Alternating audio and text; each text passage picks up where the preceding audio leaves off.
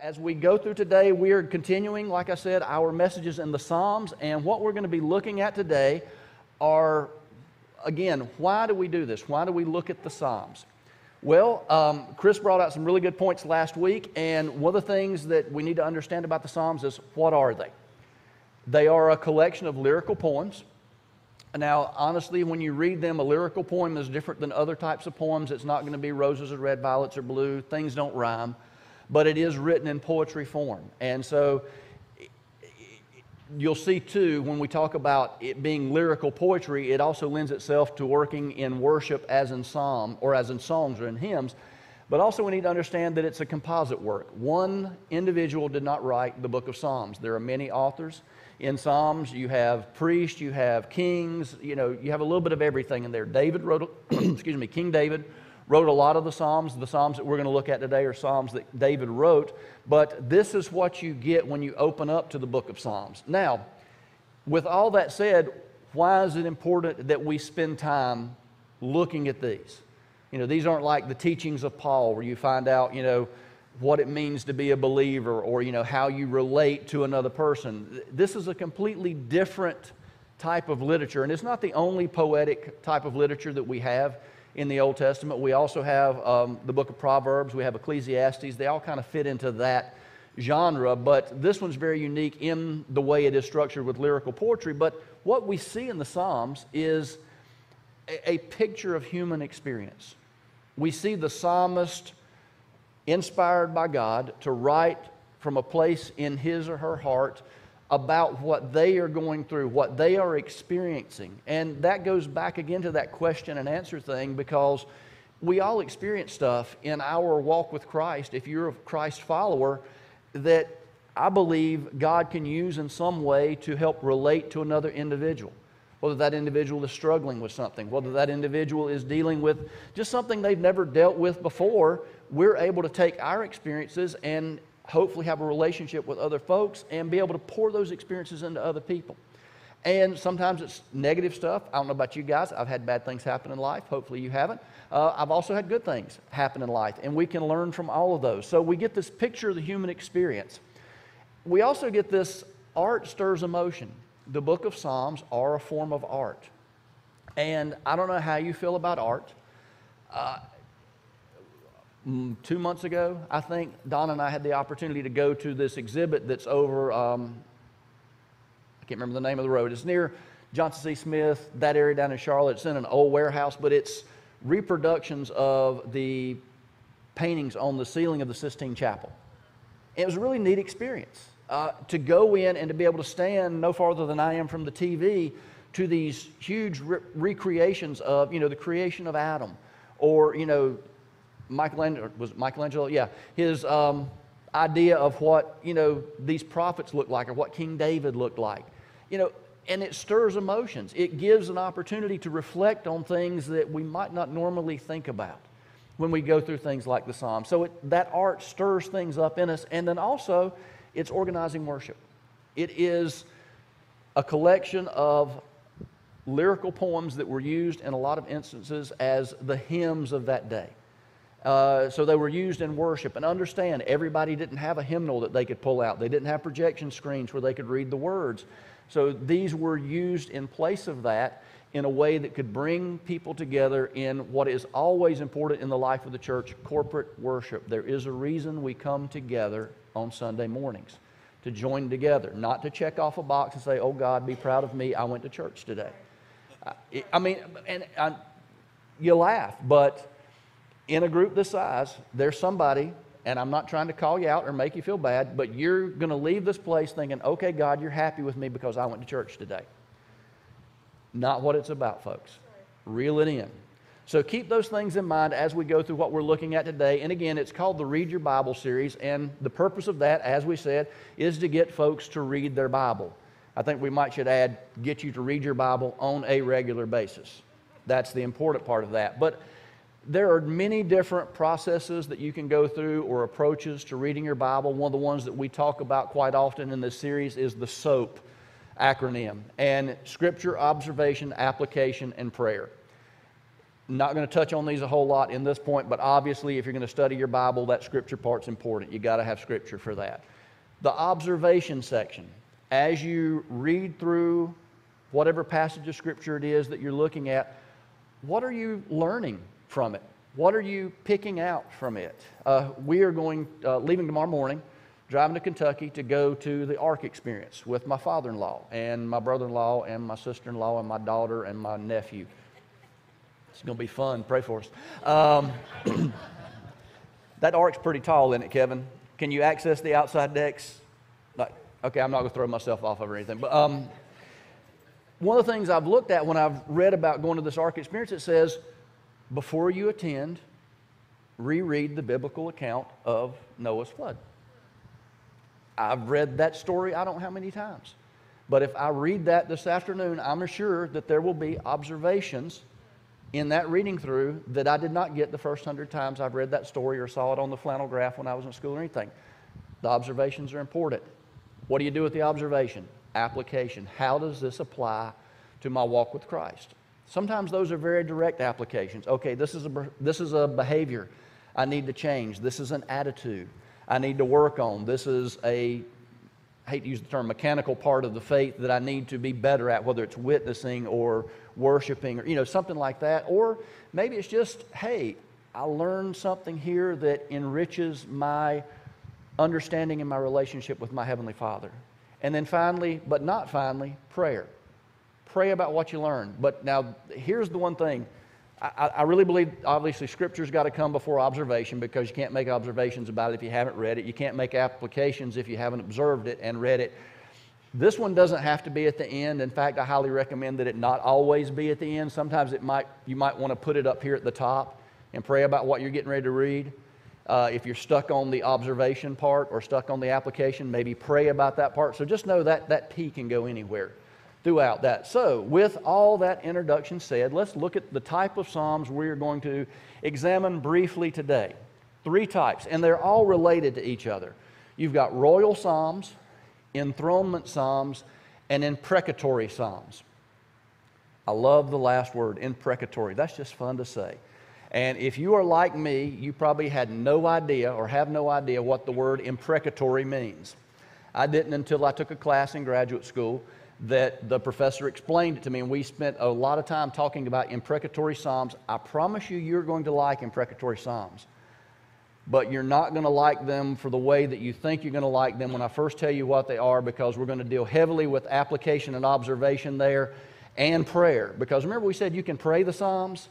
The imprecatory Psalms are not going to be Psalms you need to be praying.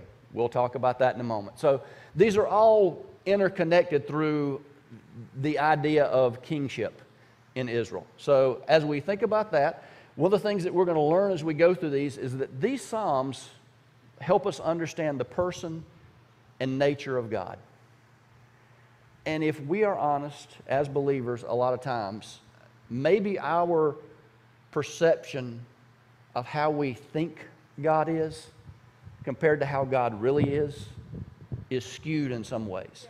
Some ways that's good. I think one of the things that really determines your view of God as Heavenly Father has a lot to do with what type of earthly father you have. And I have a wonderful earthly father. He was my hero throughout life, so that made it easier for me to view my Heavenly Father as someone who loves me and cares about me and is my hero of all time. But if you didn't have that good kind of relationship, then your understanding of the nature of God as Father may be slightly skewed. So as you look at things like these royal Psalms, especially these enthronement Psalms, then you might get a better understanding of what God as God the Father is really like. So understanding the person and nature of God is going to be a very important part of what we look at today as we go through these 3 different types of Psalms. Like I said, the first ones that we're going to deal with are the royal Psalms. Most of these were written by King David. There are at least 11 of them throughout the book of Psalms. And they have as their life setting some event in the life of the pre-exilic Israelite kings. Okay, what does that mean? It means it's dealing with some event in the life of one of the kings of Israel before the Babylonian exile. If you're not familiar with what the Babylonian exile is, you know what you can do to learn more about that? Read your Bible. It's a simple thing, little plug-in for other parts. You don't just have to stick to Psalms. You can read any part of it. It's legal. But as life settings, what type of life settings? Coronations, feast days, festivals, birth of a child, victory in battle. Any of these things could be covered in these royal psalms written from the king's perspective. And so with that in mind, let's jump in and take a look at the very first one that we're going to look at today. And it's Psalm 72. And this again is written by David. If you're curious about which version of the Bible I use most of the time, and I encourage you always to read the translation that works best for you, Holman Christian Standard Bible is the one that I use most of the time. That's what the HCSB means down there in the corner. But Psalm 72, God, give your justice to the king and your righteousness to the king's son. He will judge your people with righteousness and afflicted ones with justice. May the mountains bring prosperity to the people and the hills righteousness. May he vindicate the afflicted among the people, help the poor, and crush the oppressor. What we see here, and there's more to that psalm than just the verses that I brought out, because some of these can get lengthy and I didn't want to be like it was teaching through Psalms 119. So please, if you get a chance this afternoon, go back and read the rest of that. But what we see in this small part that we've read is King David writing a psalm about the time of his coronation when he was made king of Israel. And remember, he followed King Saul. And so David had a pretty good idea in his mind of what a bad king would look like. I mean, if you go back and you look, in fact, we did a Read Your Bible series about David a few years ago. David had a relationship with Saul. Saul's son Jonathan was one of David's best friends, so he spent a lot of time around Saul. He played the harp for Saul. Saul was king when David killed Goliath. There was some animosity there because people started liking David more than they liked King Saul, and there's speculation that King Saul might have been bipolar. There's one instance where David's sitting there playing the harp and Saul picks up his spear and chunks it at David's head. That's not something you want to happen when you're playing music. Ask anybody on the praise team. So, from this, like I said, we see this prayer of David leading into or reflecting back on his coronation, and we see him asking or petitioning God for things, praying for him to follow God's will. And if you go in there and look, you see he also prays that his son will follow God's will because he understood what the line of succession would be within this kingly relationship. But he also prays for the land and the people to be prosperous. And we see, as we go through this, we see that, go to the next slide, Dave. Here we see God as the one who appoints leaders. David understood David was where he was, not because David had won battles, not because, some prophet had come out and poured oil on his head one day. He wasn't king because he was the son of Jesse. He was the king because God chose him to be the king. Amen. And if you don't believe that God has a plan for your life, read your Bible. Because, and I'll tell you, my reasoning for saying God has a plan for your life is not that verse in Jeremiah, for I know the plans I have for you, saith the Lord.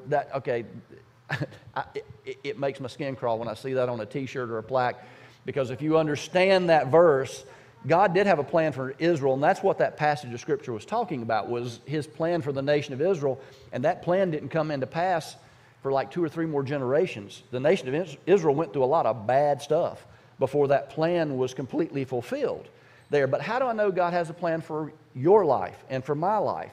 Because God had a plan for David. Because God had a plan for Paul. Because God had a plan for Simon, Peter, Andrew, James, all those guys. And if God is the same yesterday, today, and tomorrow, if God is not a respecter of persons, if God doesn't love you more than he loves me or me more than he loves you, if he has a plan for you, then he has a plan for me. Amen. So you can rest assured that and now, side note, are you following the plan? That's not up to God. Like I was telling you, we're getting ready to go on vacation tomorrow, and we're driving to the Ark Experience up in Kentucky. You know how many ways there are when you punch in to your maps, how many ways you can get to the one place we're going in Kentucky? A lot. and I'm that planner guy that has to know which route that we're going to take. Does God have a plan for, which specific route I take tomorrow? I don't know.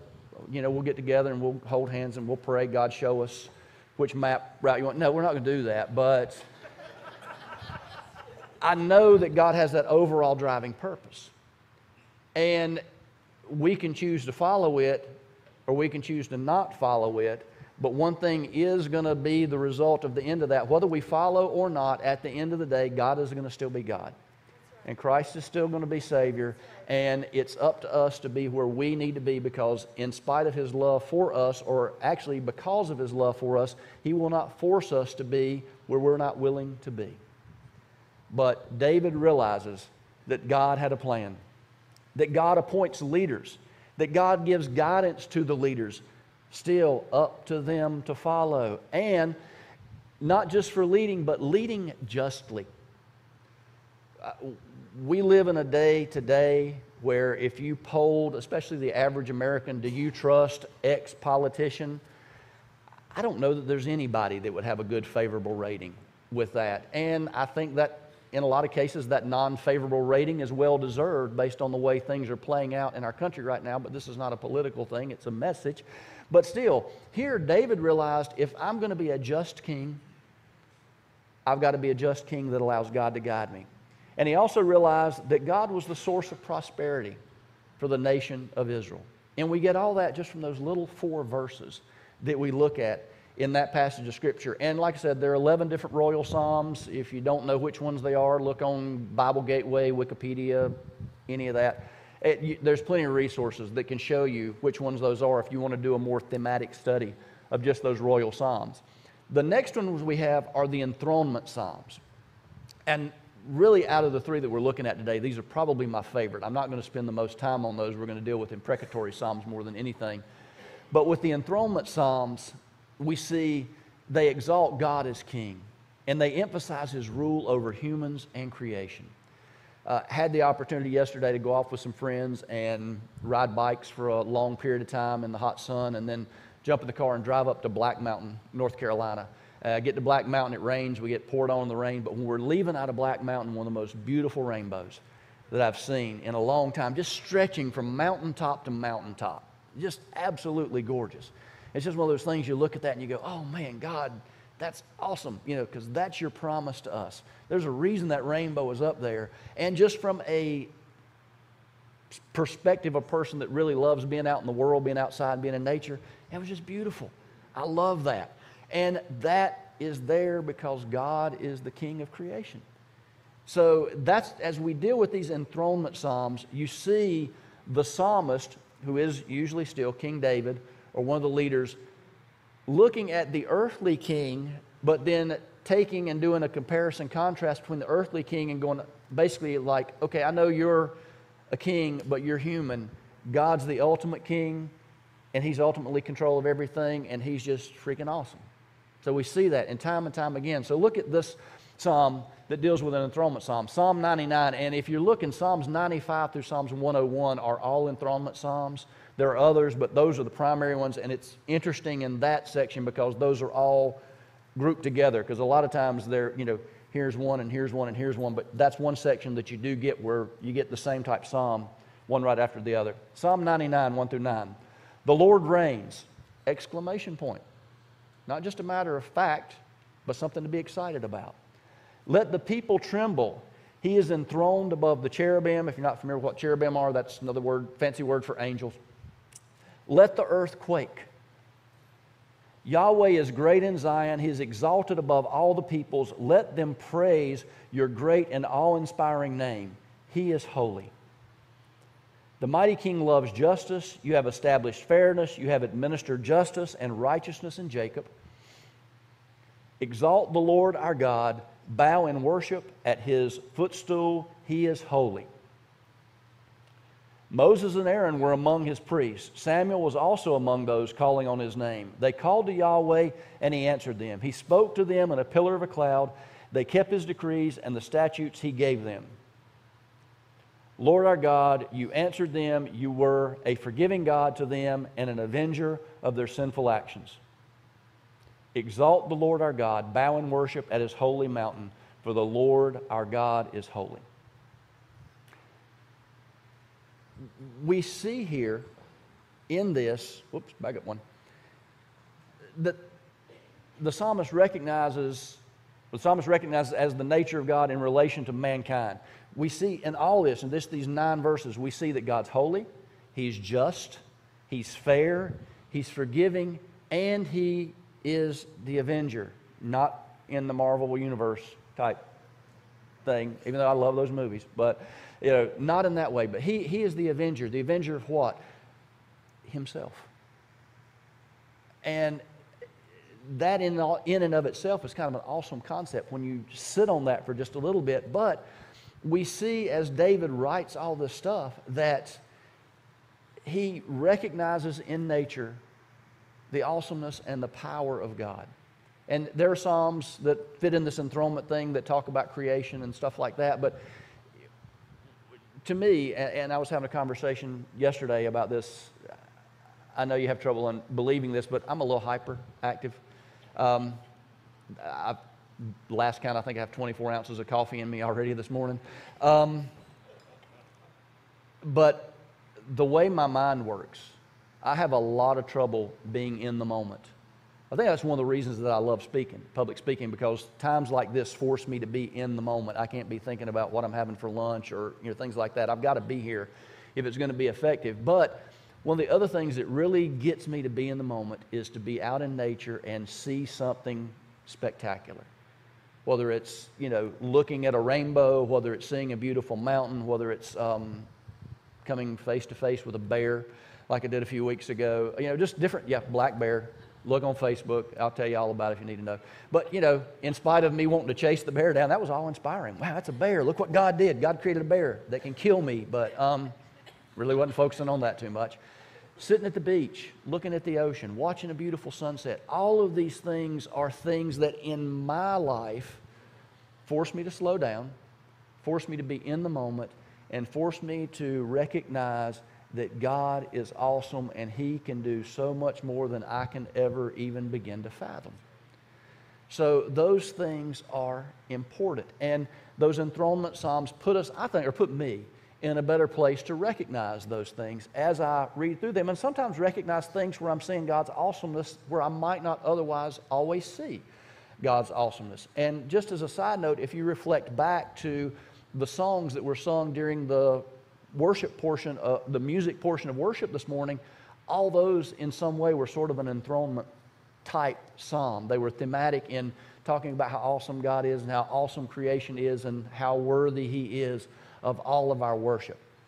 So, that is royal psalms and enthronement psalms. Now let's have some fun. Imprecatory psalms. Just a quick show of hands. Has anyone before this morning heard the term imprecatory psalm? Okay, there are a few. Dan, you knowing it does not surprise me in the least. And I didn't see who raised their hand back there, but there are like 2 or 3 hands raised. Imprecatory psalms invoke judgment, calamity, or curses upon one's enemies or those perceived as the enemies of God. Now remember, we said you can pray the psalms. Some of you are thinking, I have found my favorite psalms. That neighbor that doesn't do what the HOA says, I'm going to pray God's calamity and curses on him. That person that cut me off in traffic the other day, I know he's my enemy, so surely he's God's enemy. So I'm going to pray that he be punished, for not, or my favorite, because I spent a lot of time living in South Carolina, that person did not use their turn signal. Things like that. But if you boil the imprecatory psalms down to what most people would consider to be their first impression of the imprecatory psalms are David basically talking to God and having a conversation that sounds a lot like this. God, I love you. God, you love me. God, they hate me. Kill them. That is what we see in this, and us in our human nature go, yeah, okay, God, we can get behind this because I don't like what they're doing, and if I don't like what they're doing, I'm sure you don't like what they're doing. So we might not say kill them, but there has to be something, God, you can do that would make their life miserable. That is not really what these psalms are all about. And we'll see that as we jump into this. So let's look at an imprecatory psalm. We'll see it in Psalm 59, verses 1 through 13. And this is going to be the largest chunk of Scripture we look at. And just listen to and look at the visual images that are painted in this psalm as David is talking to God about David's enemies and God's perceived enemies. First of all, deliver me from my enemies, my God. Protect me from those who rise up against me. Deliver me from those who practice sin, and save me from men of bloodshed. Sounds pretty calm so far, doesn't it? Let's keep going. Lord, look, they set an ambush for me. Powerful men attack me, but not because of any sin or rebellion of mine. For no fault of mine, they run and take up a position. Awake to help me and take notice. Now hold it just there for a second, Dale. I don't know, because I don't know exactly what was going through David's mind at the time here, but doesn't it kind of sound like David saying to God, you know, they have no reason to be attacking me. God, I didn't do anything wrong here. And that's kind of how we approach things sometimes. You know, God, I don't understand why somebody would even think of saying or doing that to me, because I don't make mistakes. I don't screw up like that. I don't deserve somebody talking to me like that. So, you know, I don't know if that's exactly what we were experiencing in David's thought process here at the beginning, but it kind of seems like that a little way. Keep on going. Lord God of hosts, you are the God of Israel. Now here's where we get the good part. Rise up to punish all the nations. Do not show grace to any wicked traitors. Selah. We're not going to get into what Selah is, but it's basically just like a pause or rest, a dividing point. They return at evening, snarling like dogs and prowling around the city. That paints some pretty good visual image, doesn't it? Look, they spew from their mouths sharp words from their lips. For who, they say, will hear. But you laugh at them, Lord. You ridicule all the nations. I will keep watch for you, my strength, because God is my stronghold. My faithful God will come to meet me. God will let me look down on my adversaries. Now here's the part I love. Do not kill them, otherwise my people will forget. By your power, make them homeless wanderers and bring them down. Lord, our shield, for the sin of their mouths and the words of their lips, let them be caught in their pride. They utter curses and lies. Consume them in rage, consume them until they are gone. Then people will know throughout the earth that God rules over Jacob. Selah. Okay, now, here's the thing I want us to take away from this part of the message today. First impressions are not always correct. It would be real easy to say, okay, I'm going to pray these Psalms to get everybody else that I don't agree with cursed. You know, I want God to deal with them. Now, I want you to look at a picture real quick. How many of y'all have seen the picture of this bird? Anybody seen this picture of the bird before? Okay. What do you notice about the bird? Did you notice that the bird is not a bird? The bird is actually a black cat with its head tilted to the side. Eye, ear, not beak. If you look real closely, other eye. Sometimes things are not always as they appear. And please don't let this be the thing that you remember, like the flashlight from last year. I remember that cool bird cat picture. You should throw it up there, Eddie. You know, but it does. And the thing about it is, I know it's a cat, and I still look at it and see a bird half the time, but it's not. I promise you. Google it, cat or crow cat picture, and you can go back and you can see the same one. You can blow it up. The more you lighten it, when you start seeing the other eye, but I'm standing this close to it, and it still looks like a freaking bird. Okay, when we look at these Psalms that are imprecatory Psalms, we need to hit the pause button. And it's important to note in this that if we don't know what we're dealing with, sometimes when we run up on an important passage that we don't really understand, that we need to stop and pray. Remember I said that prayer is movable in that SOAP acronym? Okay, God, I've just sat here and read a passage about David asking you to kill people, to make them homeless wanderers, to basically eliminate them from the face of the earth, but make sure that their destruction is so horrible that your people remember that. What's going on here? You know, so I pray, God, show me what this means.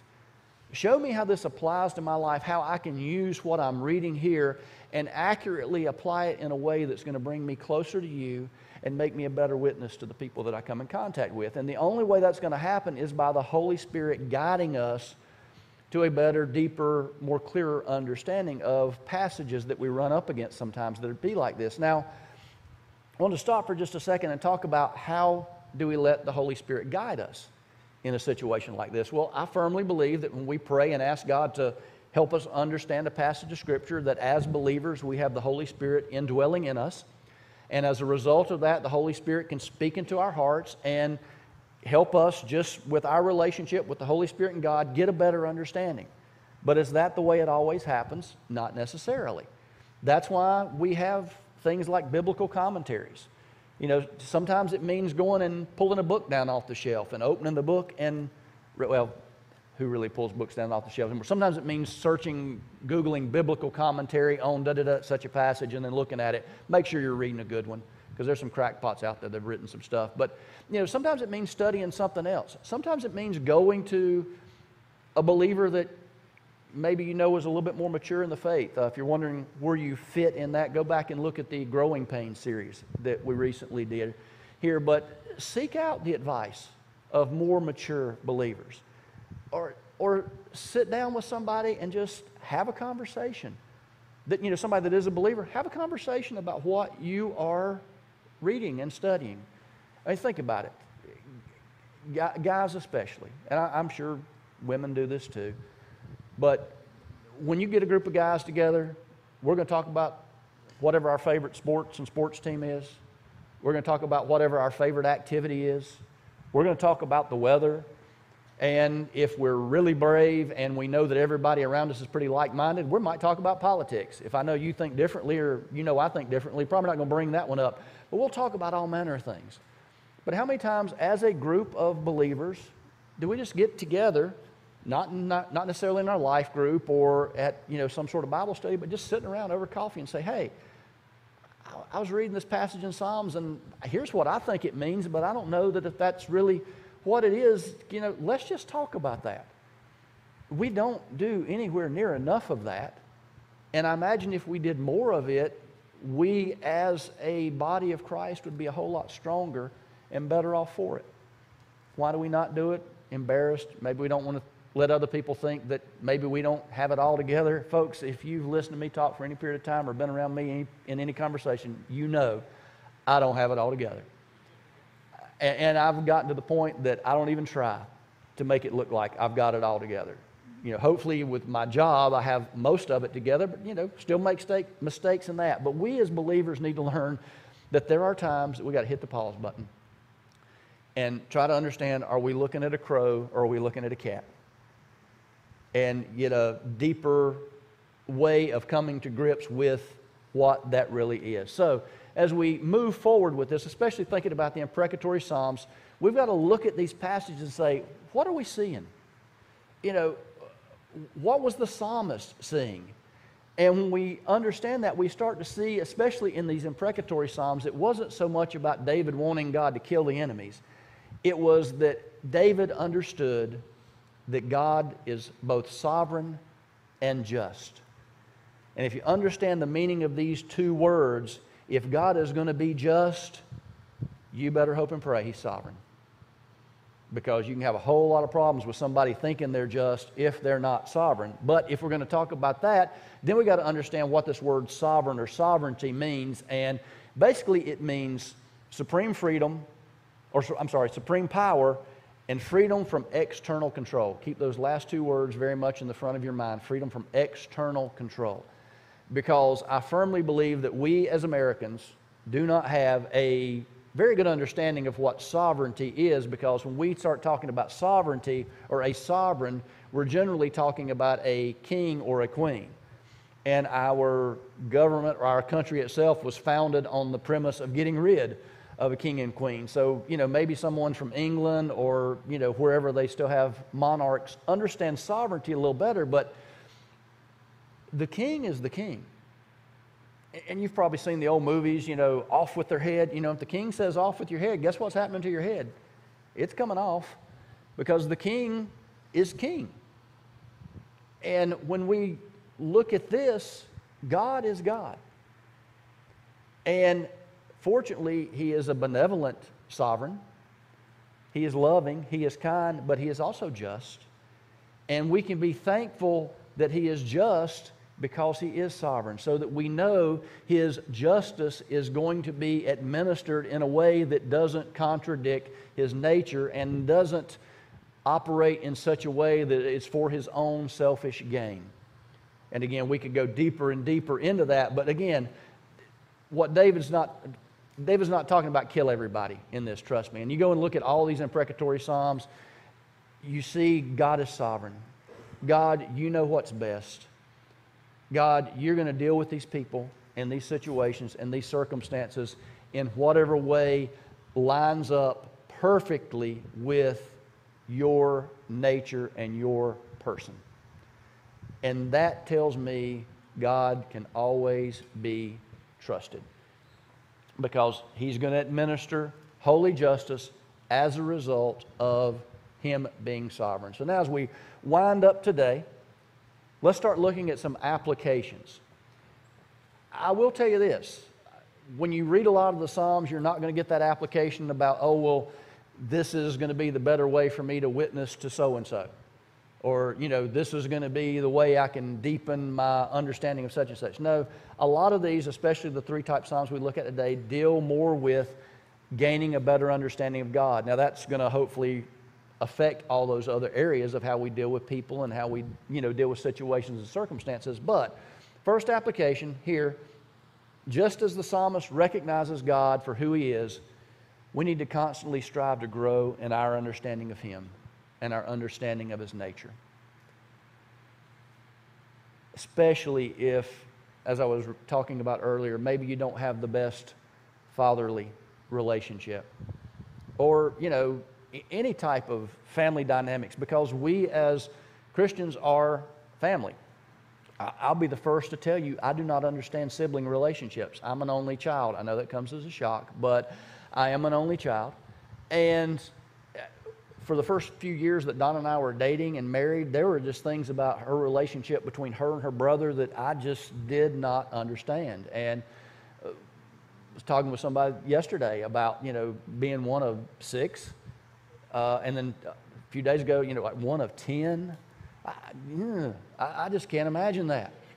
I'll be honest, I like being an only child. I'm not going to complain or lie to you and tell you that I miss having a brother or sister. No, I don't. It was kind of good. When you walked in there on Christmas, guess who all the presents were for? But flip side, when you walked in there and there was a sink of dirty dishes and they said do the dishes, guess who all the dishes were for? Okay, so it does swing both ways with that. But I would challenge you to spend time each week maybe trying to learn something new about the nature of God, or deepen your understanding of a certain aspect that you already have or know about the nature of God. Maybe this week you look more about what does it mean that God is sovereign? Why is that important to us as believers? Why is it important that as sovereign, God doesn't need any external control? That one I'm going to get to. Second part of the application, though.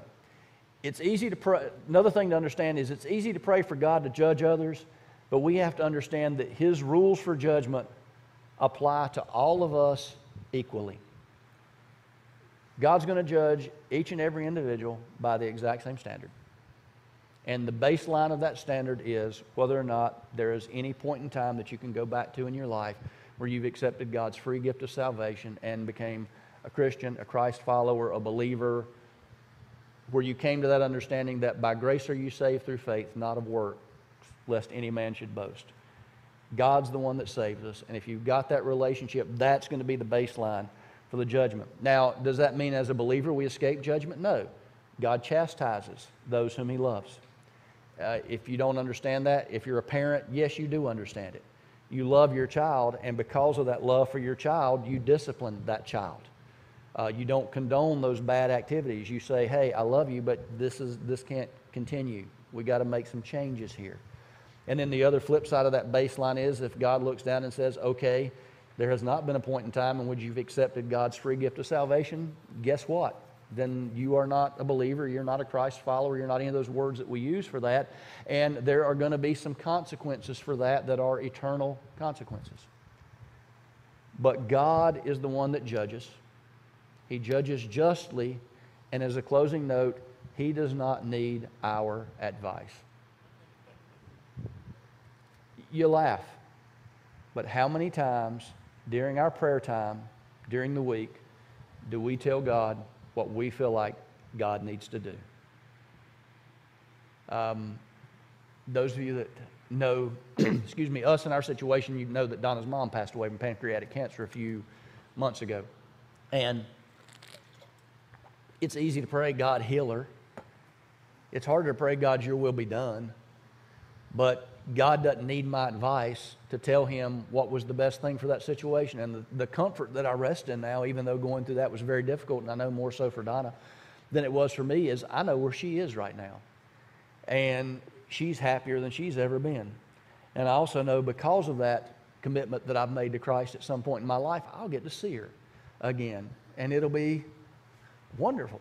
I'll get to see a bunch of people, and I'll probably get to see some people that I'm going to look at them and go, you're here? You know, but, oh, be honest, you're going to be just as shocked too about, you may be one of those people somebody walks up to and goes, you're here? But hey, folks, as believers, we're all in this together. We depend on each other, but more importantly, we depend on God. And the better we understand who He is, how He is, and how He wants to work in and through us to accomplish His will for our lives, the better off we will be in the long run. Does that mean we're going to be better off tomorrow? No. Does that mean we're going to be rich? No. But if we strive to be where He wants us to be every day, we can rest in the assurance that we are where we need to be regardless of whether we feel like it or not. Because He loves us, He cares about us, and He knows us better than we know ourselves. Let's pray.